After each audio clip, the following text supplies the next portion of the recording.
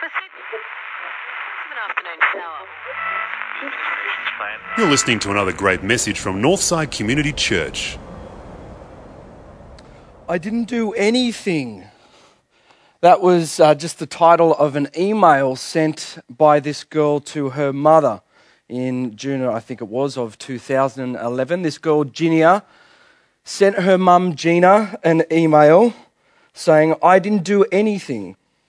And that was because at that time her brothers and sisters were about to launch a massive legal action in the Supreme Court to oust their mother out of their trust fund that was owed to them as she was the trustee. This Ginia was the daughter of Gina Rinehart, the daughter of Lang Hancock, one of Australia's greatest mining magnates. And Gina herself is Australia's richest woman. And this trust, they believe, is worth in order of about $22 billion. And so all of these funds are locked away in this trust fund until it vests, according to Gina, in the year 2068. So you can imagine for these adult kids, the problem is that they're grown kids. Some of them may not even be alive to experience it when they finally get their hands upon this fortune. And so as heirs to that sort of inheritance, they don't want their inheritance in 2068, they want it now. And that's why they're going to court. And as a result, there's intense animosity, there's intense anger, there's intense frustration, there's intense litigation amongst a family that should be loving each other. I mean, look, I don't know about you, but if you were inches away from that sort of mind-numbing wealth, how would you guys react? If you're that close to it and couldn't get your hands upon it, if you couldn't access it, if you couldn't experience it now, how would you react? And you see, the great truth of this passage and the great truth of Christianity is that, as we learned from Graham last week, you're saved by grace. The truth of Christianity is that you're not just saved from something, but you're saved to something. That in Christianity, the great truth is that you've been saved by an act of grace from God from a life of sin and death, but more importantly, you're saved to something. You're saved into God's family.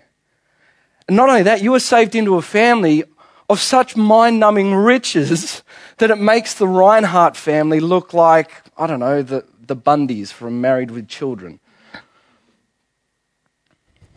And yet, in light of this truth, Christians can still be just as bitter and just as frustrated, just as angry, just as litigious as the Rinehart kids.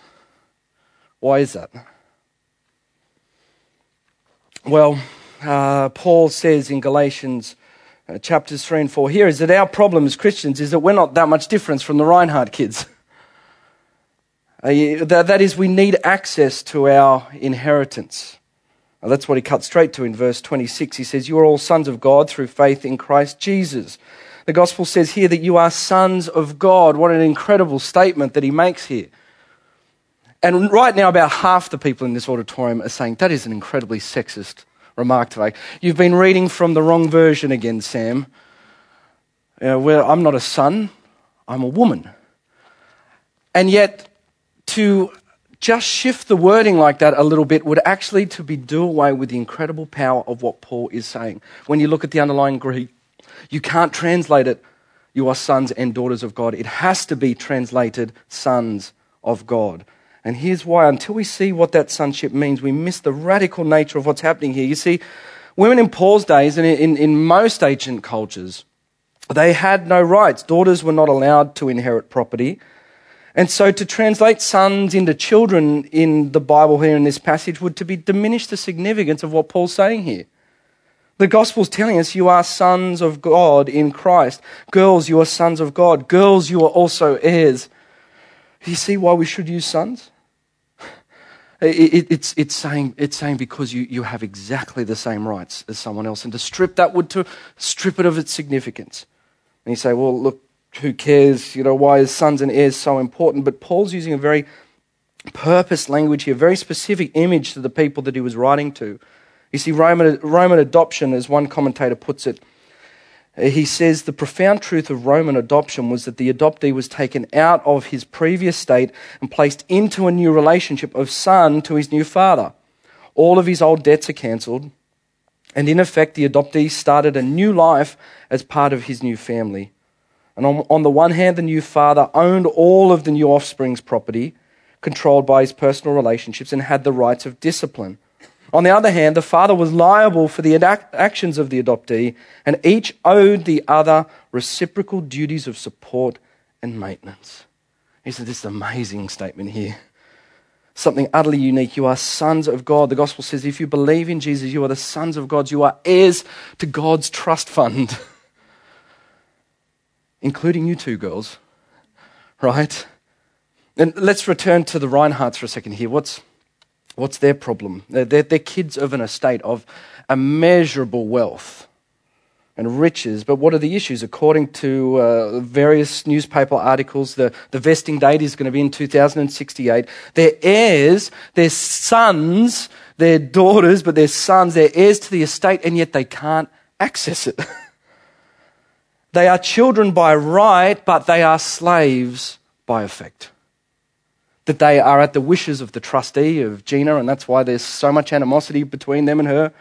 They're children by right, but they're slaves by effect. Come back to chapter 4 with me again quickly here. Look at this. Paul says, what I am saying is that as long as the heir is a child, he is no different from a slave. Although he owns the whole estate, he is subject to guardians and trustees until this time set by his father. You see what he's saying there? Paul is using exactly the same metaphor to qualify this statement of what he's saying about you are sons. He's using the illustration of this child who's an heir to a great estate.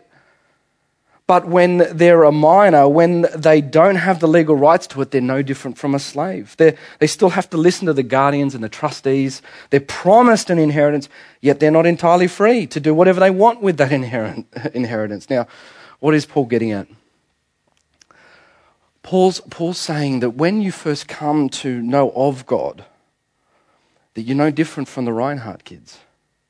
That also you can call yourself a Christian and be no different from the Reinhardt kids. That is, you can be kids by name and kids by right, but until that action happens by which you are given access to the trust fund, you are no different from a slave. And isn't that the difference between Christianity and religion? Religion is the Reinhardt kids' approach to the trust fund of God. Religion is the litigious approach to the trust fund of God. Religion is what the Reinhardt kids are doing. I will take it into my own hands to use whatever means that I can do in order to extract the blessings of my parent into my life, whether they like it or not. There's no love, there's no joy, there's no relationship. See the difference between religion and Christianity? When you come to know God, Paul is saying is that there is a deep problem for us. That is that outside the work of Jesus, you are only an heir apparent. You're apparently an heir, but you're not heirs with access. All these things apparently could be coming away, but you can't access it. And so we're just like the Reinhardt kids. Now, there is a wealth that is there by promise, not by access. And that's what he's saying here, that as long as a child is an heir, as long as that child knows that he's sure of his later inheritance, but can't access it, until he comes of age, until the trust is vested, it's all just a promise. And so where do we go from here? Well, the Reinhardts, they go to the Supreme Court. Christians go to the gospel. Look at verse 4 here. It says, "But when the time had fully come, God sent his son, born of a woman, born under law, to redeem those under law, that we might receive the full rights of sons." What's Jesus doing here? You know what Jesus is doing? He's vesting the trust. He's vesting the trust. Jesus is the demonstration. Jesus is the legal demonstration by God the Father to say, kids, I'm giving you access to your inheritance. I'm vesting the trust, not in 2068. I'm doing it now.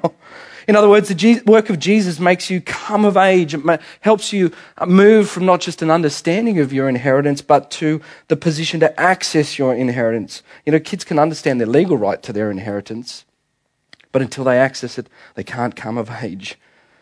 And so you know what Jesus has done? He's changed your hairstyle.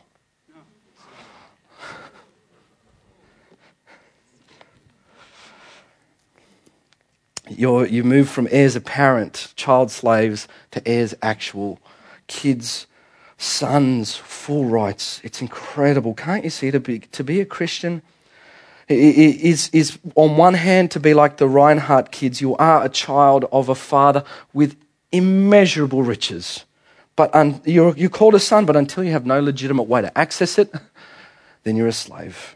And the Son, the legal work of the Son, Jesus Christ, vests the trust. That's what Paul's getting at here with this language. Now, here's the challenge. Though we're totally loving our new hairstyle, we're fully adopted children of God, and we now have complete and unrestricted access to the trust fund. If I say that to you this morning, for most of us, we just go, well, that's nice. That's nice. It's good to know. But it won't melt you. It won't move you. It won't change you. And here's why. You see, you don't just need the objective knowledge of your sonship. You need something else desperately. You need not only just to access your inheritance, you need something else. You need to experience your inheritance. Verse 6-7, because you are sons, God sent the Spirit of his Son into our hearts. The Spirit who calls out, Abba, Father, translated Daddy. So that you are no longer a slave but a son, and since you're a son, God has made you also an heir. You know, why won't riches alone, why won't the knowledge of the access to this do it for you? Why do we need the Holy Spirit? Why is there going to be the work of the Son legally and the Spirit experientially? Why do we need the two to be working together? Is it possible to say that you're a child of the ultimate Father and still there be no joy and no love and no warmth, and no excitement, no richness in your life? Is it possible that you could say that you're a child of the ultimate Father and yet your life is characterized by fear and blame shifting and begrudging obedience and self-pity? Yes, of course. Of course. Now here's why. Because I think one of the greatest challenges of Christianity is not knowing the objective truth of Christianity. It's not so knowing the truth of God, but it's experiencing it. Martin Luther once said, the truth of the gospel is the principal article of all Christian doctrine. Most necessary is it that we know this article well, teach it to others, but most importantly, beat it into our heads continually. That is, the work of the Holy Spirit is to develop in you a deep-seated persuasion, a reality that you are sons of God. And why is this so important? Sinclair Ferguson, a commentator, picks it up on this and he says, our problem is that we have a native inability to believe that salvation, being saved, is entirely by God's grace and love. We are slow to realize that we are sons, and yet we are always in danger of having the mindset of hired slaves. And you think, well, what does that look like? Ferguson goes on to paint a picture of what every person who first comes to Jesus does. He says, you may say in your head, oh, I'm a sinner saved by grace. You might say that I'm a child of God. You might say that I'm a son of God. You might say, I get it. And he says, no, you don't. Why is it that you feel at times like such a failure? Why is it that when you do wrong, it takes you so long to come back to live a normal life again? Why is it that you are constantly, secretly comparing yourself to other people all the time, and jealousy and self-doubt characterizes your life? You say, yeah, I believe, but no, you don't. See what Ferguson is saying? You can have access to the trust fund, but you don't know how to experience that access. I remember up the back of the auditorium here, a little Isabella Van Bentham, who we saw up on stage last week as we farewelled them. She was only 3 or 4 months of age, drool coming down her chin, gorgeous little blonde thing there. And as I walked in from the back of the auditorium, I saw her playing with something. And as I got up a bit closer, there she was sucking on Shane's debit card. And I bent down and I said to her, oh, honey, if only you knew what you were sucking on. You see, Isabella had access to her inheritance, but she didn't know how to experience it. And imagine her at 16 years of age with that thing in her mouth. She's going to do some serious damage, right? See, there's a difference between having access to your inheritance and actually knowing how to experience it. That's the work of the Holy Spirit. That's what the Holy Spirit does. It grows you up. And unless you are grown up in the Spirit, we sit around like 6-month-olds, 3-month-olds, sucking on our inheritance and having no idea how to experience it. And can you see why the Spirit's such an important thing? You constantly need a reminder of who you are in your inheritance and that it's constantly yours. You constantly need the Spirit to help you experience your access. And see, it's one thing to know you're adopted, it's another to experience. And so you see, if we just had the access, that'd be one thing, but you need the work of the Spirit to grow you up in that, show you how to use the debit card. And so we've seen you need access to your inheritance. You need Jesus to change your hairstyle. You need to go from heirs apparent to heirs actual. You need to understand that, but you also need to experience your inheritance. You need to be grown up in that. And so I guess finally the question is, how do I know? How do I know that I'm living out of both? My question for you this morning is, are you acting like a slave or are you acting like a son? That is, am I acting like a slave afraid of God or a child who is assured of the Father's love? What's the difference? Look, slaves are characterized by a fear-based life. Sons are characterized by faith working through love. Slaves have a compulsive obedience. They obey God and moral codes out of a fear of rejection. They've got this moralism and drivenness in them, unrealistic goals, often a lot of self-criticism. Sons are characterized by an obedience out of joy and an experience of gratitude and certainty of his love. Slaves are characterized by being controlled by people. They've got expectations and the opinions of others become the real moral standard and they're controlled by what people think. Sons recognize that integrity and courage is a heck of a lot easier.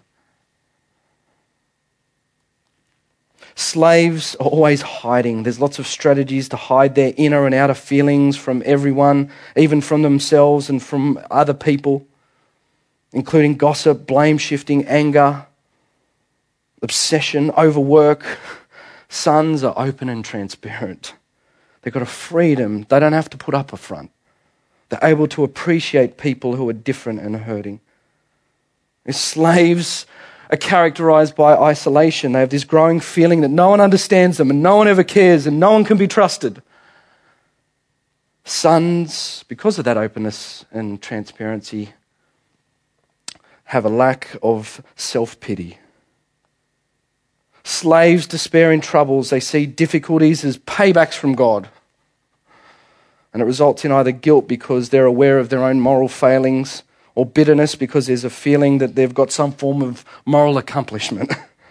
Whereas sons learn to see discipline as the Father's love. And they follow his instruction lovingly. They prepare for the future tests from him and they learn the lessons that show them patience in life. And a slave has a begrudging repentance. A slave's, their admitting failure is the destructive of the very basis for their own identity.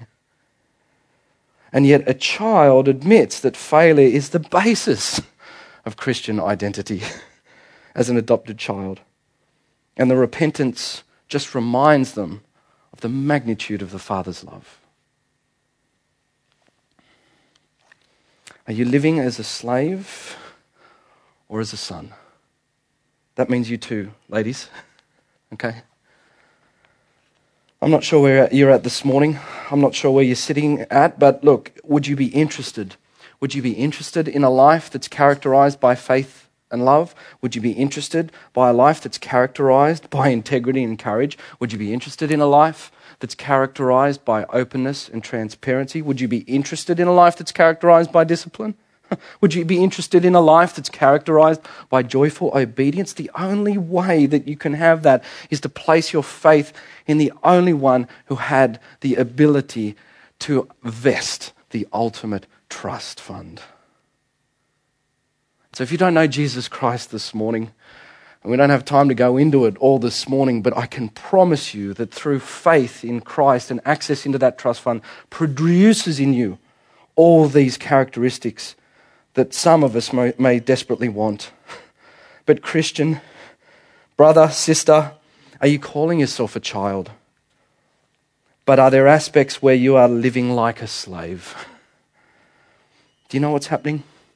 If that's the case, you're still sucking on daddy's debit card, whether you're 15, 50, 75.